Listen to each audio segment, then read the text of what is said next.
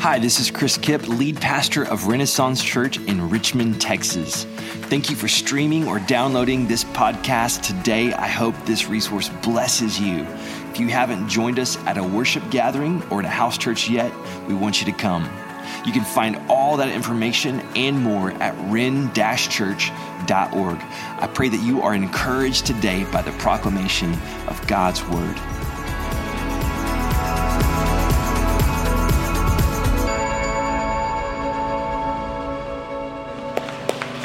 Y'all can have a seat.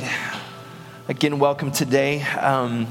So glad you're here. Great to see your faces this morning. As I mentioned earlier, we are 4 weeks in now, meeting as a church body. We started over a year ago, meeting in homes in smaller groups that we call house churches. And that's part of our strategy here as a church, that we believe that there's something about the community of people coming together, doing life together, learning about one another's stories, and reading the word and praying. All these things together in the home is just a beautiful, beautiful thing. So we have that going on Wednesday nights, and we would love for you to be involved in that. We've got a group that meets at my house, and then one that meets near my house. It's a young adults group for those of you that might be younger and you don't have kids yet or something like that. Awesome group for you. We also have another that the Lamberts leads. We'd love for you to be a part of that. About 5 years ago, the Lord spoke to me as I was praying one night about planting this church. And as I was praying that evening, the Lord said to me, plant a church. And then I said, Lord, what do I call it? And he said, Renaissance. I want to tell you a quick story. About 6 to 8 months ago, Zach Lambert is one of our core team members. He's running the words today in the back. You probably know Zach because everyone in town knows Zach already. So he's just that kind of a guy. He's meeting with the city commissioner. And this commissioner was telling him about a speech that the mayor of our town had given. And in the speech, the mayor's saying, there's a renaissance coming to Richmond. And she begins to compare Richmond to Florence, Italy. And she kept saying, there's a renaissance coming to Richmond. There's a renaissance happening in Richmond. And so Zach stops the man as he's speaking, telling him this story. He's like, do you know the name of the church that we're planting? He said, no, what is it? He said, it's called Renaissance. And when I first heard that story, I had the hair stand up on the back of my neck of oh my gosh, crazy how God is moving. We really believe that God has brought us here for this time in this city, that he wants to pour out his spirit and his kingdom in an unseen way, a way that's never been seen before. And we want to be a part of that, about his kingdom move right here in Richmond. I said this the first week, I'll say it again. We are the church. And here's what I mean by that. I don't mean that we're the only church, because this town is full of awesome churches that we love and that we support. But we, the people, are the church. The church is not a building. It's not a time slot on Sunday morning. The church is God's people on God's mission for God's glory. That's who we are. It's not something we go to. It's not something we do. It's part of our identity. God is making us into his people together. And we are Renaissance. That's a French word that translates to rebirth, renewal, revival. And the story is where you've come from, but I believe that God has a plan for you, and it's a very, very good plan. And it's all about you coming fully alive, being renewed by his spirit. And that's what we're about as a church, seeing God's renewing work. We have a mission statement. It says that we exist to glorify God and to make disciples by bringing the gospel. That gospel is the good news of Jesus, the seed of renewal. We bring the gospel into all of life and all the earth. Because what God wants to do inside of you is he wants to do something in your heart that absolutely restores and renews you to the image that he had in mind when he thought you up, when he created you. And then he wants to release you into your world, into this community, wherever you work and wherever you play and wherever you eat, all those things. He wants to release you as an agent of renewal. And so we are the church, and we are Renaissance. We started week 1 with a series called Jesus in His Own Words. I am Jesus in His own words. And what we're doing is we're looking at 7 identity statements that Jesus made about Himself in the Gospel of John. Now, the Gospel of John is unique from the other Gospels in that the others focused on the miracles and on the sermons of Jesus, but John really focused in on the identity of Jesus. I thought it'd be really, really important for us as we start a new church that we go back to the founder. Because there's a lot of people that have said a lot of things. We all have a lot of maybe church experience that we've seen in the past. And we really, really have to kind of cut away all that and go back to the original source and say, what did Jesus say?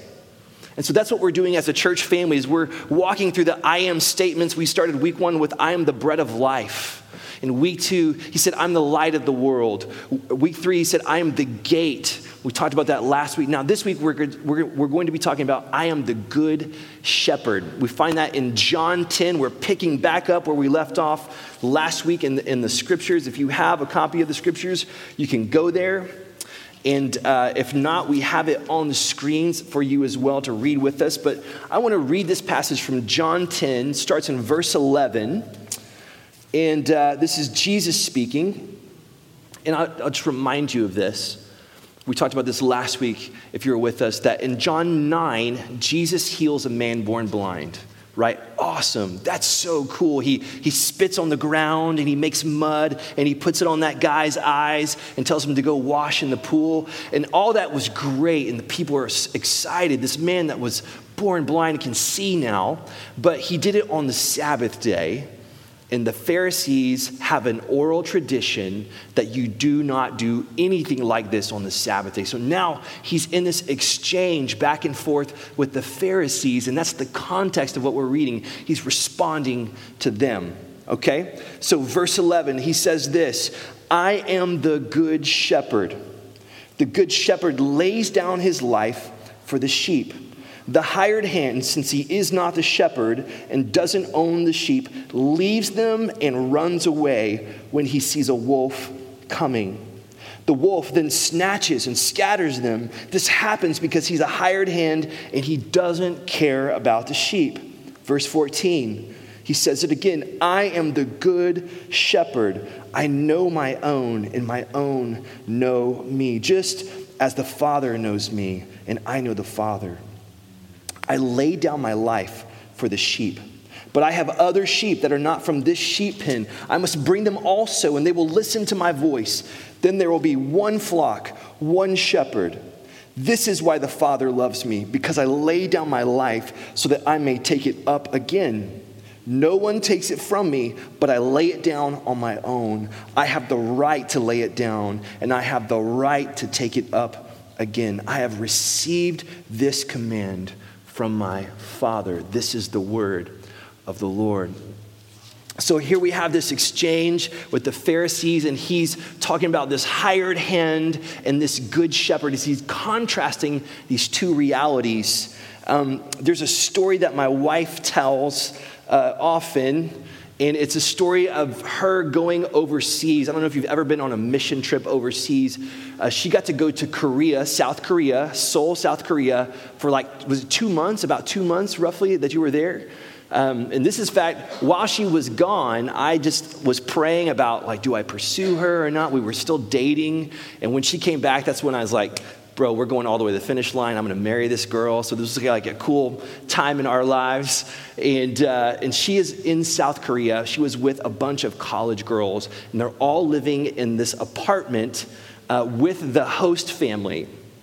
Now, can you imagine 7 or 8 girls all living together for 2 months straight in one small apartment? They started to get a little bit we call it catty at times, ladies. That's offensive. I'm sorry if that's offensive, but there was some things going on where they were just starting to not do well. And so our pastor said, okay. Here's what we need to do. Y'all need to kind of separate, okay? Y'all need some time away from one another. And so we encouraged them, all of you just need to kind of take a day and just get away from one another. Well, my wife thought it would be a great idea. I don't know what made her think this, to travel 3 hours away to the zoo in South Korea. She took a bus and then a train and then some other stuff, all this huge, this is a huge city, massive city. You know, I don't know what the population, but it's a massive city. And she travels all the way to the zoo, and she gets to the line, and in Korea, everything's in Korean. It's all symbols. And if you don't know Korean, you're out of luck. She gets to the zoo. She's standing in line, and she's trying to buy a ticket, and it's like no one understands what she's saying. So a cotton-haired, blue-eyed American girl standing in line, and they think, this is our opportunity to practice our English. So they begin to help my wife. They help her get a ticket. She's like, thank you. And this zoo has like a gondola, and you actually ride and look down on all the animals. That's how you see the animals at this zoo. So she hops on a gondola, and before she knows it, this couple hops on next to her, and she's like, oh, hi, you again, right? And the whole time, they're trying to practice their English on my wife. Well, they finish the gondola ride, they get back to the train station, and they said, we take you to eat. And she's like, okay, like kind of stunned, like she's wanting to be like grateful for their hospitality. So she's like, oh, okay. And so she's walking towards the train, and they go, no, car, we have car. And so she gets in the car with this couple she's never met before beyond this moment.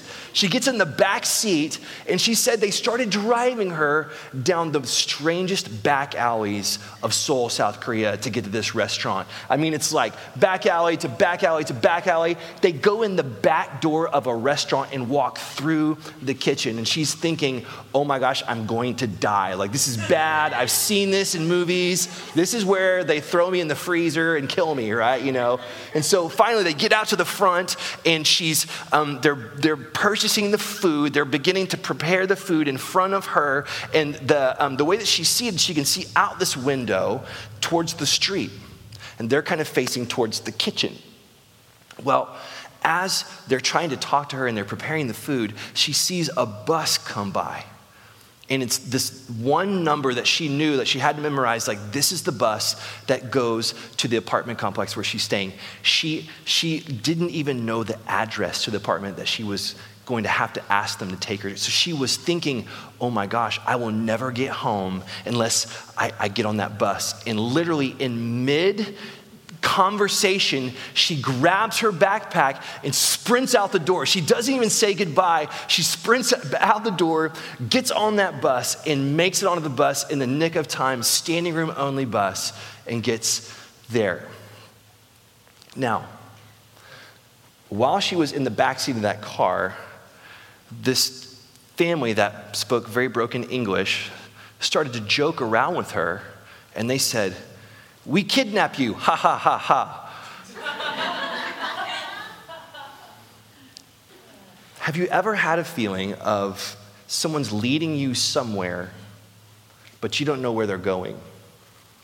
And you don't know where they're taking you, and you're not so sure you trust them. Ever had that feeling before? Someone's leading you around somewhere, and you're like, I don't know about this person. I don't know where they're taking me. I don't know what's going on. Maybe you've been in another country and you've experienced that before, right?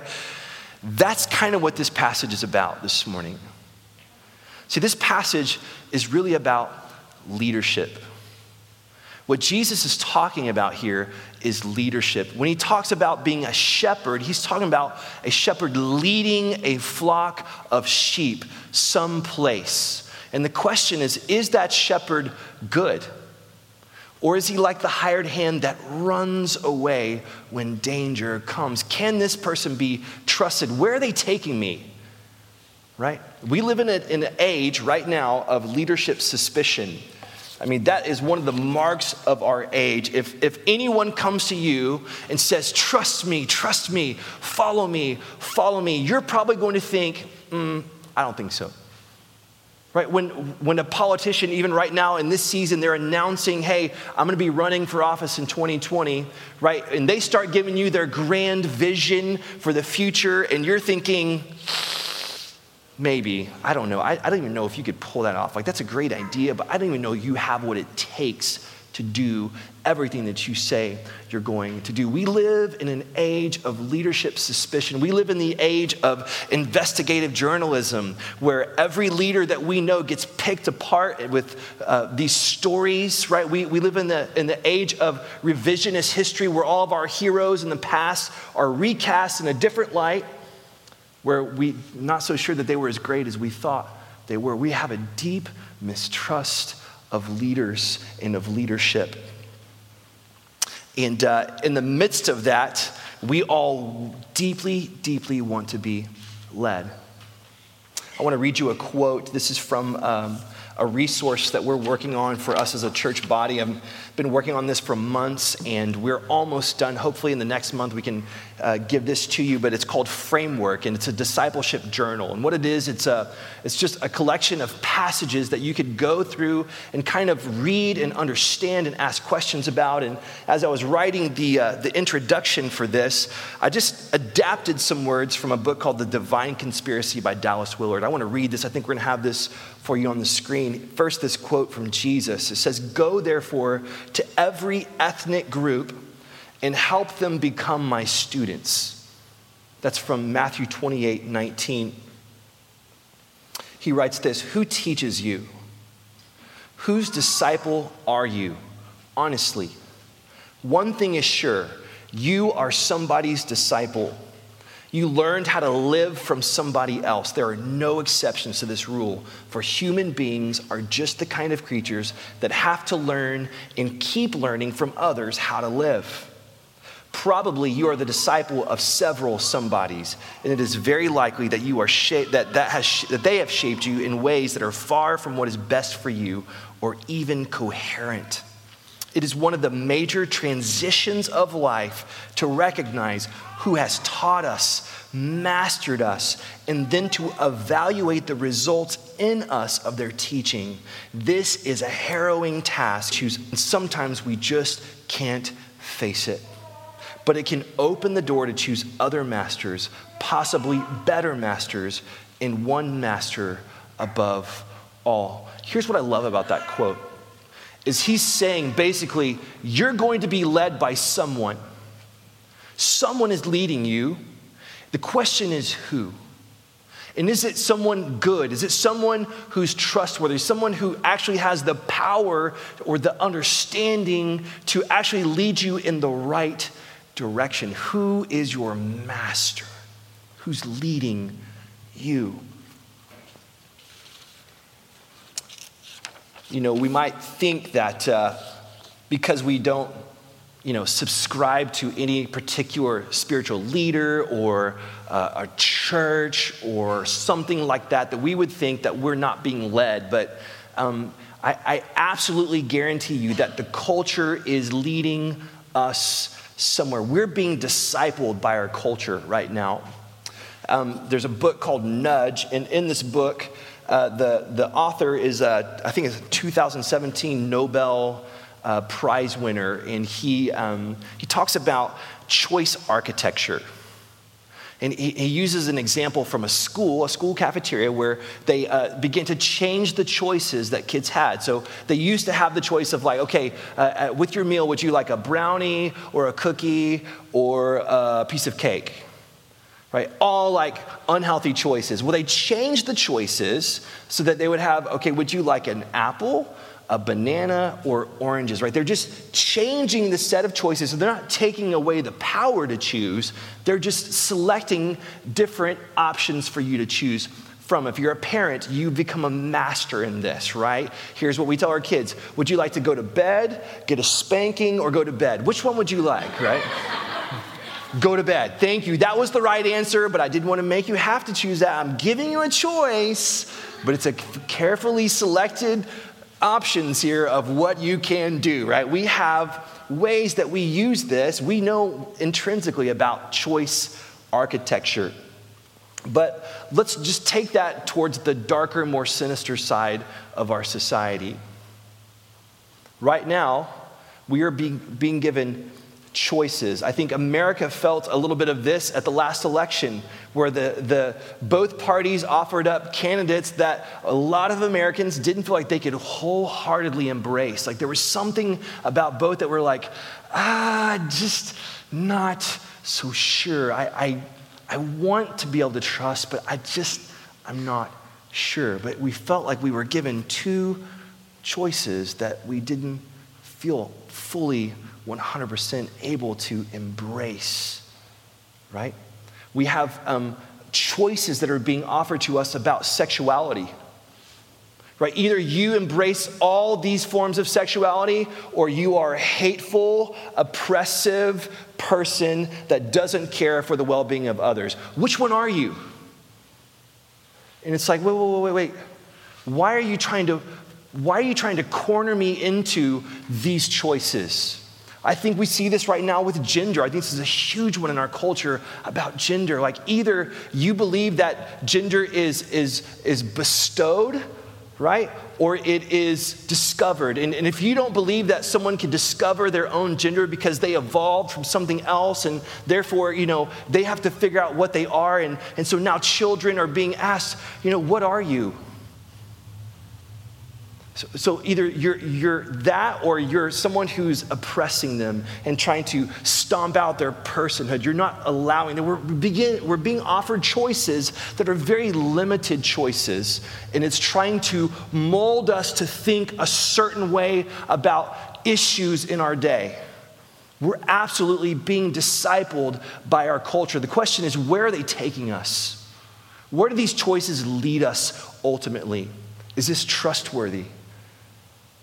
Who is leading us? We see this in church, in religious forces, okay? There are people that have a God-given vision that can stand in front of people and say, here's what the Lord is doing, here's where he's leading us, and people will follow that kind of person. But if you don't have a God vision, you don't have a God-given vision, and you're a spiritual leader, what you have to do instead is begin to drive people from behind. And you say, go that way, do this, right? And if they don't, because sheep don't recognize that voice and they begin to scatter away, just like Jesus taught, then what happens in religion is we release the dogs of guilt, and the dogs of shame, and the dogs of condemnation, and the dogs of fear of losing your community, right? We release the dogs to get people back in line, like get back into the herd. And so people think about church and they're like, no way, not church. Church isn't my leader. I've seen what those people do. I don't want any of that, right? Because they've seen religion at its worst. People just releasing the hounds of fear and condemnation. We see this in our families, right? We have forces within us from our families of origin. We have what's called a first formation, where we were raised in a certain kind of home, or maybe raised without parents, maybe abused, maybe neglected, or maybe you were in that like all-American awesome family, but yet even the best family is broken. Right? We all have issues that are like these invisible forces, and yet every choice we make is kind of colored by that formation within us. Right? So there's forces at work that are leading us, and we might think, no, nothing's leading me. And the reality is that we don't live in a vacuum. Something is leading you. We might think, oh, no, I'm self-led. I'm autonomous. I'm self-directed, right? I'm self-made. Have you ever had an addiction before? I have. Ever known anyone who has an addiction before? I know people with addiction. Guess what? They think they're self-led, but they're leading themselves into a pit. And they feel powerless to rescue themselves out of it. They can't lead themselves out of the addiction. In fact, the scripture teaches that it's not that we have to be self-led, we need to be actually rescued from ourselves. That's what the scripture teaches, that God is not calling us just to self-lead, but to actually be rescued from ourselves. So this idea that we might have that nothing's leading us, and I don't follow anybody, and I don't trust anybody, I'm self-made, I'm self-led, it just doesn't work. And we can't escape the reality that in this passage, We know the Pharisees are the hired hands, and we know that Jesus is the good shepherd, and then that leaves the other character in the story, which is the sheep, and that's talking about you and me, right? And sheep, I don't know much about sheep, but I just know that they're not very smart. That they have been, they're like perfectly made to be eaten by just about anything, right? That I've heard that sheep are so dumb that they'll get so annoyed by flies in their ears that they will beat their head against a stone or a post until they die. I've heard of sheep, they will die of thirst, literally feet from a water source because they just couldn't see it over the next hillside. Like they will die in a field because they don't know where the water is. They'll drink polluted water from animal feces, and just imagine like a sheep drinking, and surely someone thought like, this tastes funny. Like this doesn't taste right. George, does this taste right to you? And then they just all keep drinking, and they all get poisoned to death, right? These sheep, oh, guys, it's just a little bit comical that we're compared to sheep. And here's the thing about sheep is they have to be led. We all have to be led. So the question is really, who is leading us? And I think this is where the words of Jesus really begin to speak to us today. I just want to walk through this passage together and just look at the quality of his leadership.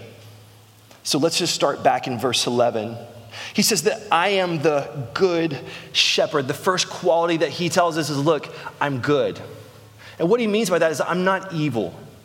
Like I'm not wicked. I'm not trying to deceive you. I'm not trying to take you into some place that is terrible. Like I'm good. Like I'm going to lead you into good things. He says the good shepherd lays down his life for the sheep. The hired hand, since he is not the shepherd and doesn't own the sheep, leaves them and runs away when he sees a wolf coming. The wolf then snatches and scatters them. And he's contrasting the leadership of the Pharisees with his leadership. And they don't care. Whenever trouble hits, whenever the wolf comes, they're gone. They don't care about you. They're going to save themselves. But I'm different. I'm faithful. I'm going to be right there when the darkness comes into your life. I'm there. When the wolf is at the door, I'm there. I'm faithful. In verse 14, he says, I'm the good shepherd. I know my own, and my own know me, just as the Father knows me, and I know the Father. I lay down my life for the sheep. Think about that statement. Just as the Father knows me. Jesus said over and over, the Father and I are one. He said, I only do what I see my Father doing. He talked over and over again about this unhindered, intimate relationship that he had with his Father. That same word would be used to talk about how husbands and wives know one another. There's an intimacy about the leadership of Jesus, that he is the one who actually knows us. It's personal. It's not generic leadership.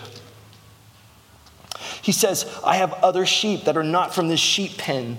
I must bring them also, and they will listen to my voice, and then there will be one flock and one shepherd. Years ago, we went through the town of Roswell, New Mexico. Have y'all ever been to Roswell, New Mexico? Anyone ever been there before? Yeah, it's really creepy. Okay, there's Area 51. We went into this diner. It was in the middle of the night. We're driving to Colorado. We go into a diner, and there's like alien stuff everywhere. And people are smiling at us with this like really weird smile. It's a really weird look in their eyes. And I was like, let's get out of here like as fast as we can, okay? It's the whole alien fascination. Now, I've heard people use this passage to say, there's aliens, man. Jesus said it right here, right? There's aliens, there's people not from this sheep pen, and they okay, that's not what this is talking about. He's not talking about aliens, all right? He's talking about Gentiles. He's speaking to an ethnically Jewish people group right here. He's saying, look, I have sheep that are not ethnically Jewish. And the Old Testament prophets said about the Messiah that he would be a light for the nations, for the Gentiles. Jesus is the banner big enough for every type of person to come under. You see, we live in the most diverse county in the United States of America. There was a New York Times article that was released several years ago that was rating all the counties based on diversity. And guess what was number one? Fort Bend County. That the job market in Houston being sort of a hub has created the perfect environment for literally people from everywhere under the sun to come into one place. We live in a beautifully diverse place. And guess what? The only banner big enough to bring all those people together is Jesus. He has a message for every person from every place, from every background, from every tribe and nation and tongue. His leadership is unifying. That's the quality of his leadership. He's a unifier. He brings people from all over into one banner, one umbrella of his mercy and his grace and his church. This is why my Father loves me, because I lay down my life so that I may take it up again. No one takes it from me, but I lay it down on my own. I have the right to lay it down, and I have the right to take it up again. I have received this command from my Father. You know, I think there's an idea going around that Jesus lived this really awesome life. He was a great teacher. He's working miracles. And he was so good and so such a magnetic draw that everyone got jealous and just wanted to kill him. And that's partially true. But Jesus came from the beginning to die on a cross for you. He says, no one takes it from me, but I lay it down of my own accord. And I have the power, the right to take it up again. What that tells us about his leadership is that he actually is the one who can get the job done. He's strong. Not only is he good, but he's strong. He is the trustworthy, good, strong shepherd. I found a story this week of a man who was a novice skydiver. And this happened in the late 90s. He was from Britain. He was here in the US. He was in Florida. And he's on vacation. And he thought, you know what I'm going to do on vacation? I'm going to go skydiving. And so he goes up skydiving, gets in the plane, right? He's with this instructor, and they're kind of jumping out together. I've never done this before. I think that they're tethered together, but I'm not positive about that. Is that right? They're kind of tethered together, right? And they go to pull that first chute, nothing. Like, first chute's broken. Thankfully, they have the backup chute. They pull the backup chute, nothing. And they're plummeting down to the earth. And the news story says that as they're plummeting, as they're getting closer to the earth, that instructor begins to fold his arms and legs in such a way that he became the one that would land first. And that British man, he survived the fall because that instructor took the brunt of the fall. See, stories like that always just turn my heart about sacrificial love. When somebody does something sacrificial for somebody else, it just, it does something in us because we know that's love. While the quality of Jesus' ministry and his leadership are all these amazing things that we just listed, the real qualifier of his leadership is this. It's what he repeats over and over again. I lay down my life for the sheep. That's the real qualifier of his leadership. No other leader is going to lay down his life for you like Jesus. John 15:13 says this, no one has greater love than this, than to lay down his life for his friends. That's what Jesus did for you. He laid down his life for you. You see, in the midst of all this uncertainty and mistrust of leaders, all the suspicion that we feel, Jesus steps in to this world and to our lives, and he releases and reveals an entirely different type of leadership. It is a good shepherd that leads us. We all ache to be led well. We're all being led by something. And there's never been anyone like him. We need a leader who's good, who's trustworthy, who's strong, and who's sacrificial. We need Jesus, this perfect strength, unyielding to compromise, this ultimate display of love and sacrifice. And then 3 days later, he rises out of that tomb. He had the right, the power to take it up again. And because of that resurrection, you and I actually have hope.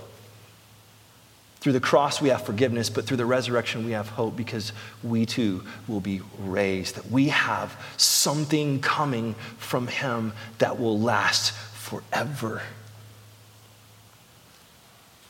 So, who will you follow? Who will lead you? Who will you let lead you? We could talk about a lot of ways that we could apply this, but I think what John had in mind when he wrote this was this, that you would come under the leadership of Jesus. Here's how we do that. We yield our hearts to him. Right? The Bible says that we repent. That word just means that we're going to turn around, that we're going to change the direction we're going, that we're going to change our minds, and we're going to come back to him, and that we're going to believe in him, that we're going to believe that he is the Son of God, that he's the Messiah, that he died on that cross for you. Not generic people, you, but for you. Like if you were the last person on planet Earth, he would have done that for you. Because that's the nature of his love. So we repent and we believe, and the scripture says that we receive the power of the Holy Spirit within us, that God wants to come and renew you by his strength and by his power. So this morning, I want to invite you to come under the leadership of Jesus. Let's pray together. Thanks for listening to this episode of the Renaissance Church Sermon Podcast. To contact us or find out more information, visit ren-church.org.